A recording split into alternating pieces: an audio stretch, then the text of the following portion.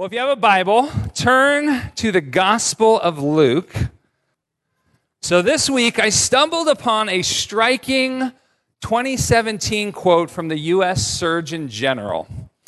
He makes an astonishing claim. He says this: "During my years caring for patients, the most common pathology I saw was not heart disease or diabetes. It was loneliness." And just this year, the Surgeon General's office released a comprehensive report on an epidemic of loneliness and isolation that we are experiencing here in this country. And this got me thinking about television, but maybe not in the way you would think. See, for me, more than anything, my heart resonates with story. And a lot of the time, our fictional storytelling is about wish fulfillment.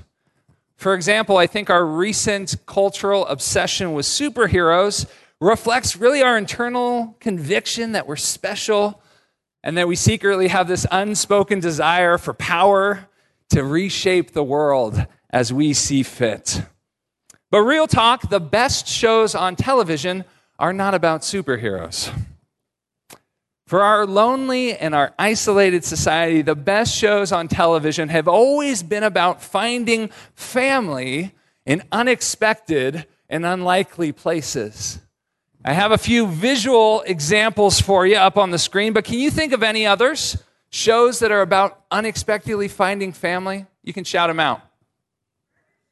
Murder, She Wrote. Okay, any others? Big Bang, Family Ties. Yeah? Simpsons, yeah. Yeah, Firefly, exactly. We are hoping that our study group at the community college will be so rich and intimate we will become like family. Like that the folks at the bar and Cheers aren't just people getting a drink, but become one together, that a multi-species, multi-ethnic crew on a spaceship can somehow be family, and on and on and on. Now, let me quote to you from a Biola Seminary professor, and he's also a pastor in Los Angeles. His name is Jeremy Treat. He says this: "If our longing for community is to be satisfied, we must look to the most unlikely person, a man who never married, was abandoned by his closest friends, and died one of the loneliest and most shameful deaths imaginable. The atoning death of Christ on the cross is the answer to our isolation because it creates a community bound together by something stronger than DNA. Jesus died for our sins, but his death accomplished much more than our individual forgiveness. Through the blood of Christ, we are saved into the church, adopted into a family, and rescued into a kingdom. Just as Christ's cross had a vertical and a horizontal beam, the sacrifice of Jesus reconciles us to God vertically and to one another horizontally." I want this community creating aspect of the gospel to be front of mind for you as we dive back this morning into Luke. You see, last week we examined Jesus' parable of the sower and the soils. And I'll read a little excerpt just to jog your memory. "And when a great crowd was gathering and people from town after town came to Jesus, he said to them in a parable, 'A sower went out to sow his seed. And he sowed, and some fell on the path and was trampled underfoot, and the birds of the air devoured it. Some fell on the rock, and as it grew up, it withered away because it had no moisture.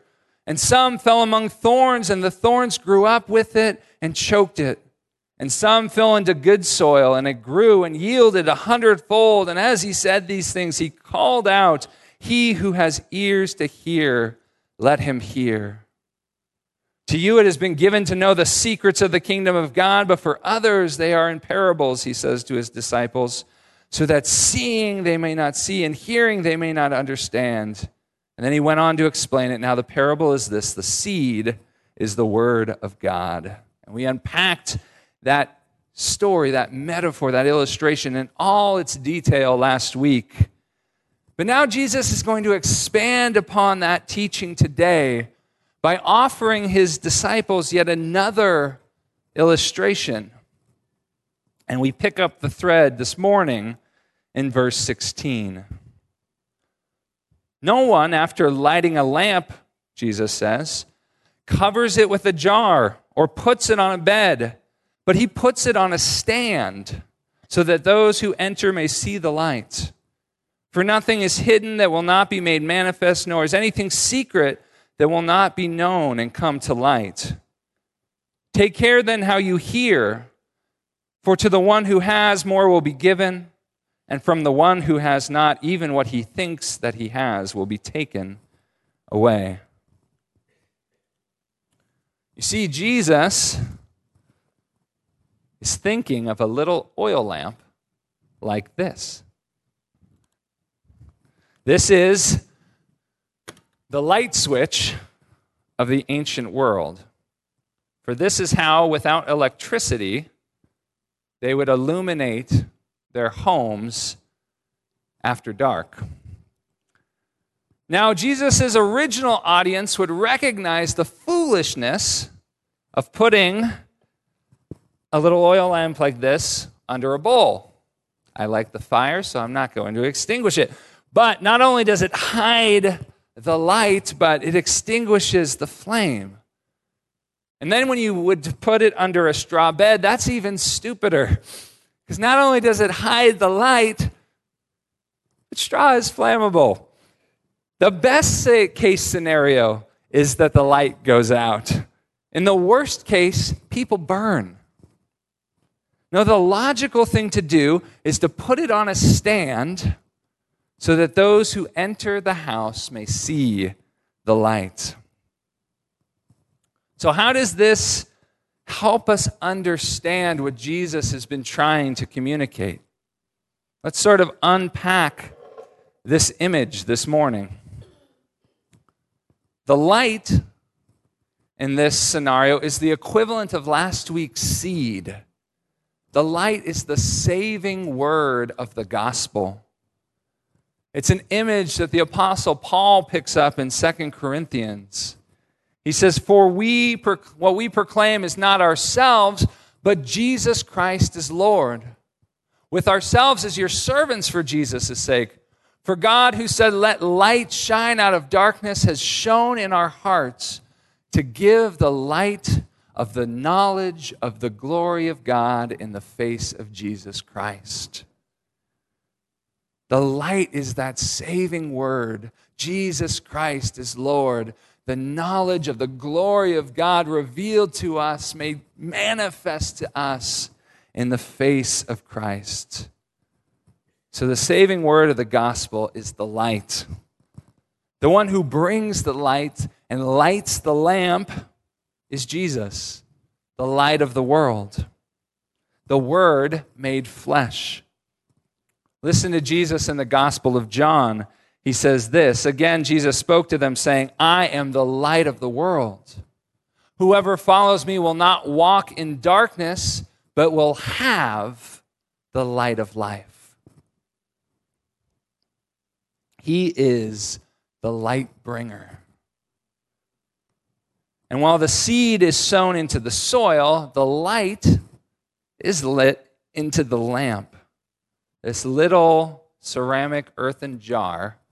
Whoa, my nerve disorder tremor is good today. I'm going to put the fire down. The little lamp, that is the human heart, right? We go back to that same Corinthians passage. Paul continues, but we have this treasure in jars of clay. Those are the jars he's talking about, these little lamps. And why do we have it in jars of clay? To show that the surpassing power belongs to God, not to us. John the Baptist, I am not the light, right? I am not the one. He is the one. So, as we learned last week, we're these incredible recipients of grace. But we aren't wholly passive partners in this. We must react to the saving word of the gospel in faith. And we've already seen such responses this morning, right? In Timothy, and Becca and Becky, and Hannah. But what does this scripture illuminate about that response of faith? Well, in the parable of the sower and the soils, the response of faith, the preparing of one's heart, looked like this. As for that, in the good soil, they are those who, hearing the word, hold it fast in an honest and good heart and bear fruit with patience. Now, today's illustration is going to give us fresh language. It's going to allow us to see from a different angle. Hearing the word and holding it fast in an honest and good heart now sounds like allowing the light to illuminate what is hidden in darkness, to reveal what is out of order and needs to be put right.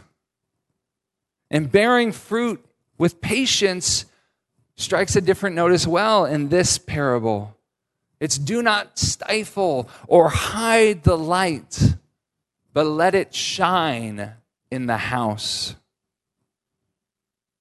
There's a French reformer who taught it this way. He says this: the one who hides the light is the one who keeps it idle without using it, or by neglect, as if forgetting both God and his word, he lets it slip away and vanish. He hides the object when the flesh suppresses the spirit. He puts it under a bed when pleasures and attractions of the flesh destroy the soul and extinguish the light of God. It sounds a lot like last week, right? With the stones and the thorns in the soil. And two side notes here. Yes, I chickened out on pronouncing this guy's name. Jacques Lefeu. We're going to have plenty of French next week when Pastor Salinga comes. So I am saving all the beautiful sounding French, and I will just give you French sounding gibberish today. I also love reading the scripture. You might have discovered this about me. I love reading the scripture with the global and the historical church. Two of my favorite Bible study resources are my Ancient Christian and my Reformation Commentary series, because they let me at a glance see how different eras of God's family understood and applied different passages in Scripture. I find it clarifying to see how the Spirit spoke to earlier generations, and it also protects me from novel interpretations. If the church throughout history has always read something this way, I am not arrogant enough to believe that I have discovered the one true reading, and everyone before my 37 years of life was wrong. But what I appreciate most are the fresh insights, right? The things that someone from a different time and a different place and a different culture can see that I miss. And in this case, our unpronounceable Frenchman recognizes that this lit lamp doesn't have its own private journey with the Lord. It's placed on a stand within the house. And I just blow past that piece of the metaphor. But Frenchie slows me down and says, no, this is an important part of the message. Don't miss it. And he continues by saying this: the lampstand is the holy local congregation. It's above which the divine light is placed. And the house is the universal church. And those entering are those just coming to faith, or those who are being illumined by the faith of others only now. So what did I miss? Our experience of grace and our gospel transformation happens within, maybe must happen within the community of faith. Jesus says, I have placed you in this house. Now shine on the stand. I have placed you in this house. Now shine on the stand. Shine your light in the local congregation. A few months back, there was a big storm, and we lost power on our block. And the sudden darkness was initially daunting, exhilarating, scary. But then someone in our house found a little candle, and we lit it, and we began to gather around the table as a family in the dark. And more little candles were found and lit, and though none were much brighter than the other, as my wife and as each of my kids drew near with their little candle, the impact of those little lights was magnified. Fear dissipated. We grew in confidence and courage. In fact, by the accumulated light, it shone so bright that we were able to continue our board game. And with the curtains thrown back, our neighbors could also see our beckoning lights burning through the window. See, last Sunday we ended with the question, what's one way God is inviting you to prepare the soil of your heart and your life for his gospel fruit? And I had assumed that it was this private, individual sort of thing. How will you wake up early and all alone in quiet solitude partner in faith with what God seeks to do in and through your life? And it's not that we do not have an individual component of our journey of faith. But then we get this imagery of the lampstand and the house. And I'm reminded that Jesus has used the same language when he's talking to another community of believers, this time in this Greek city, Turkish city, Asian Minor city of Ephesus.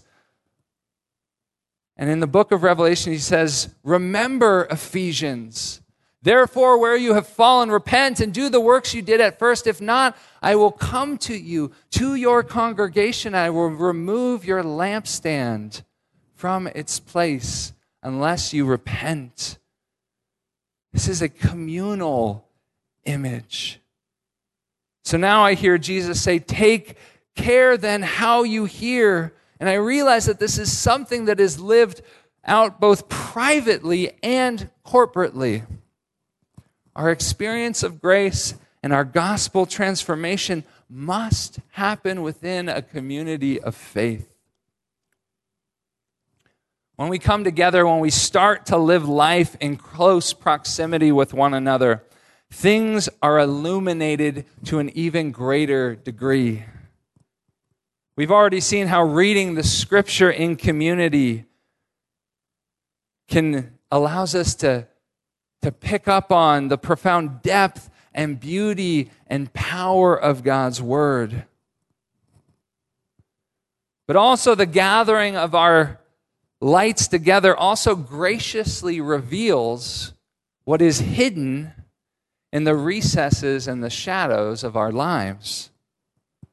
If every week I come to our men's group on Wednesday nights and I'm complaining about my family, or I'm exhausted and stressed out by the tasks and the challenges in my life, two things might happen. I might see another brother who is walking what are in real tangible terms a much harder road than I am. But I watch him trekking with joy and confidence and sleeping each night like a baby as he trusts in the Lord, as he clings to God's power and sufficiency. And in that moment, his light, the light of the gospel in him, can spotlight my lack of faith. His example can be used by the Holy Spirit for my conviction and repentance. But maybe I'm going to be less perceptive. And instead, a brother with gentleness and love pulls me aside and he says, hey, no judgment, but I sense a pattern in you.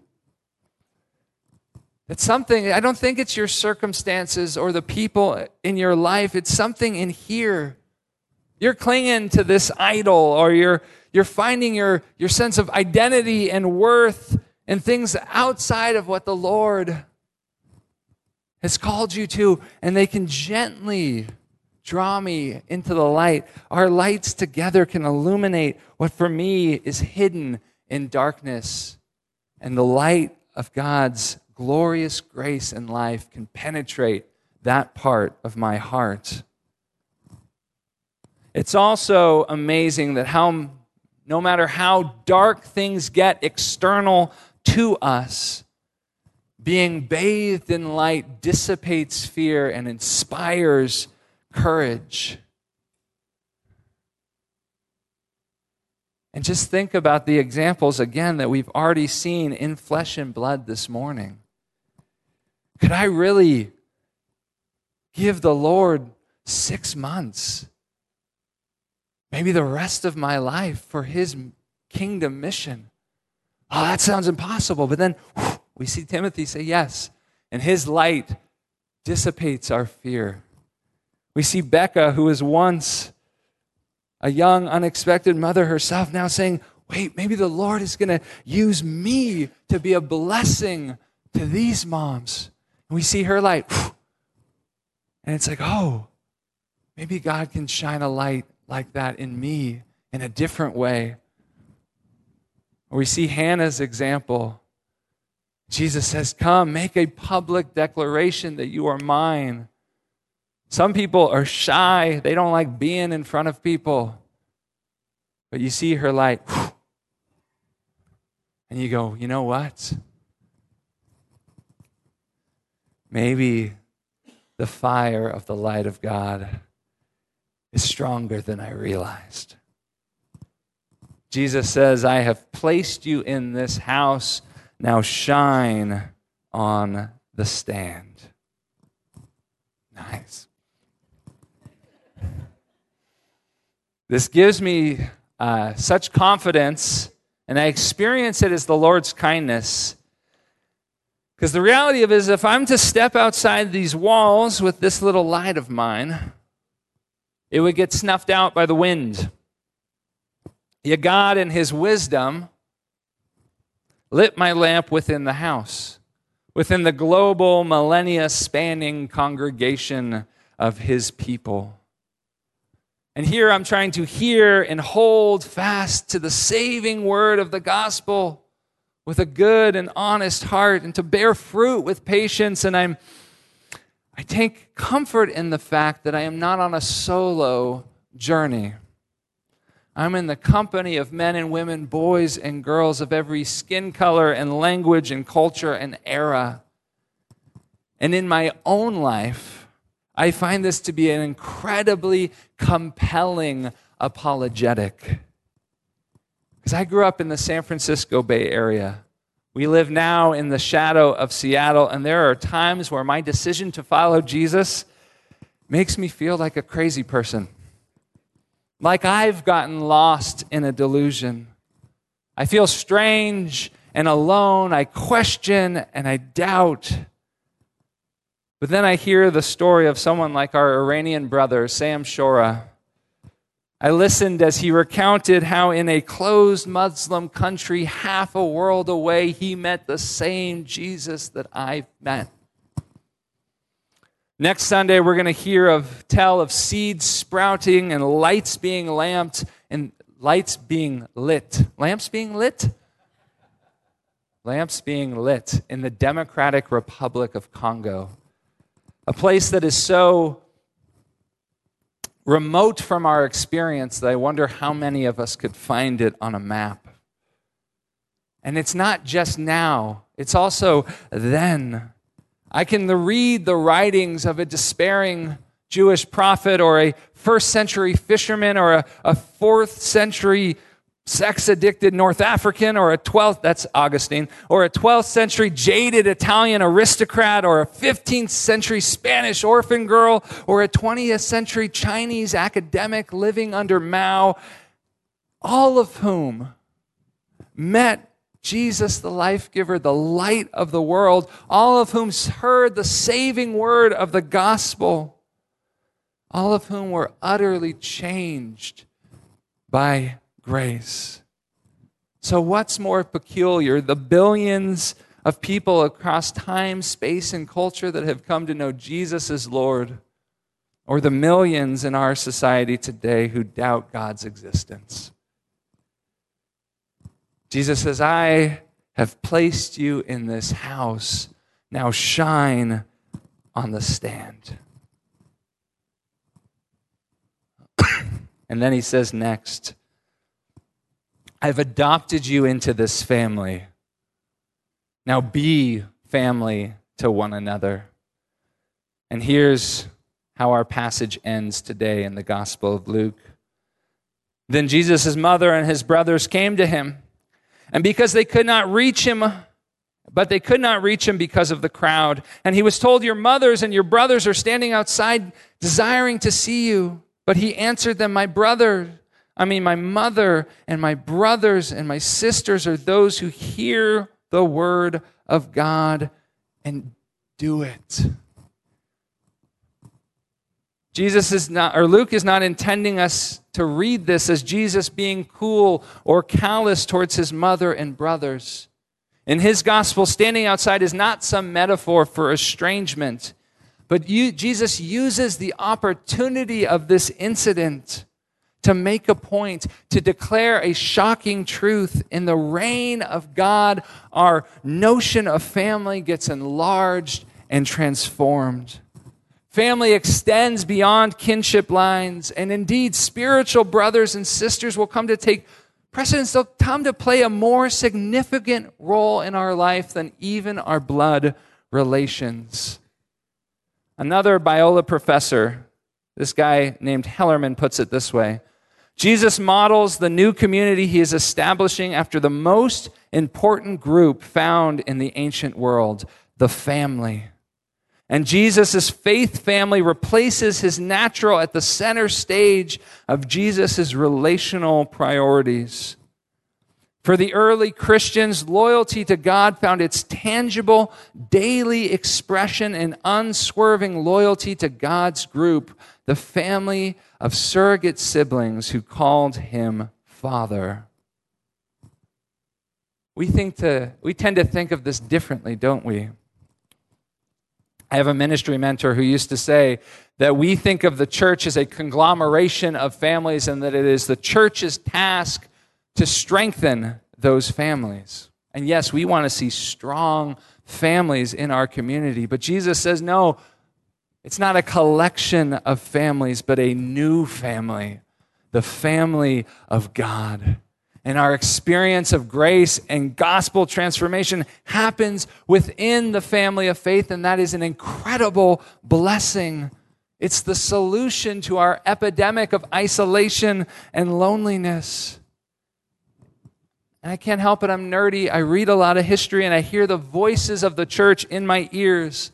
Athanasius of Alexandria said, it is only on the cross that a man dies with arms outstretched, that he might draw his ancient people, the Jews with one and the Gentiles with the other, and join both together in himself.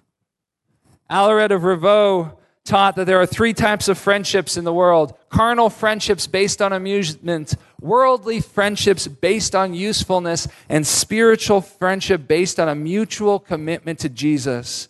And he says it's been proved that friendship must begin in Christ, continue in Christ, and be perfected by Christ.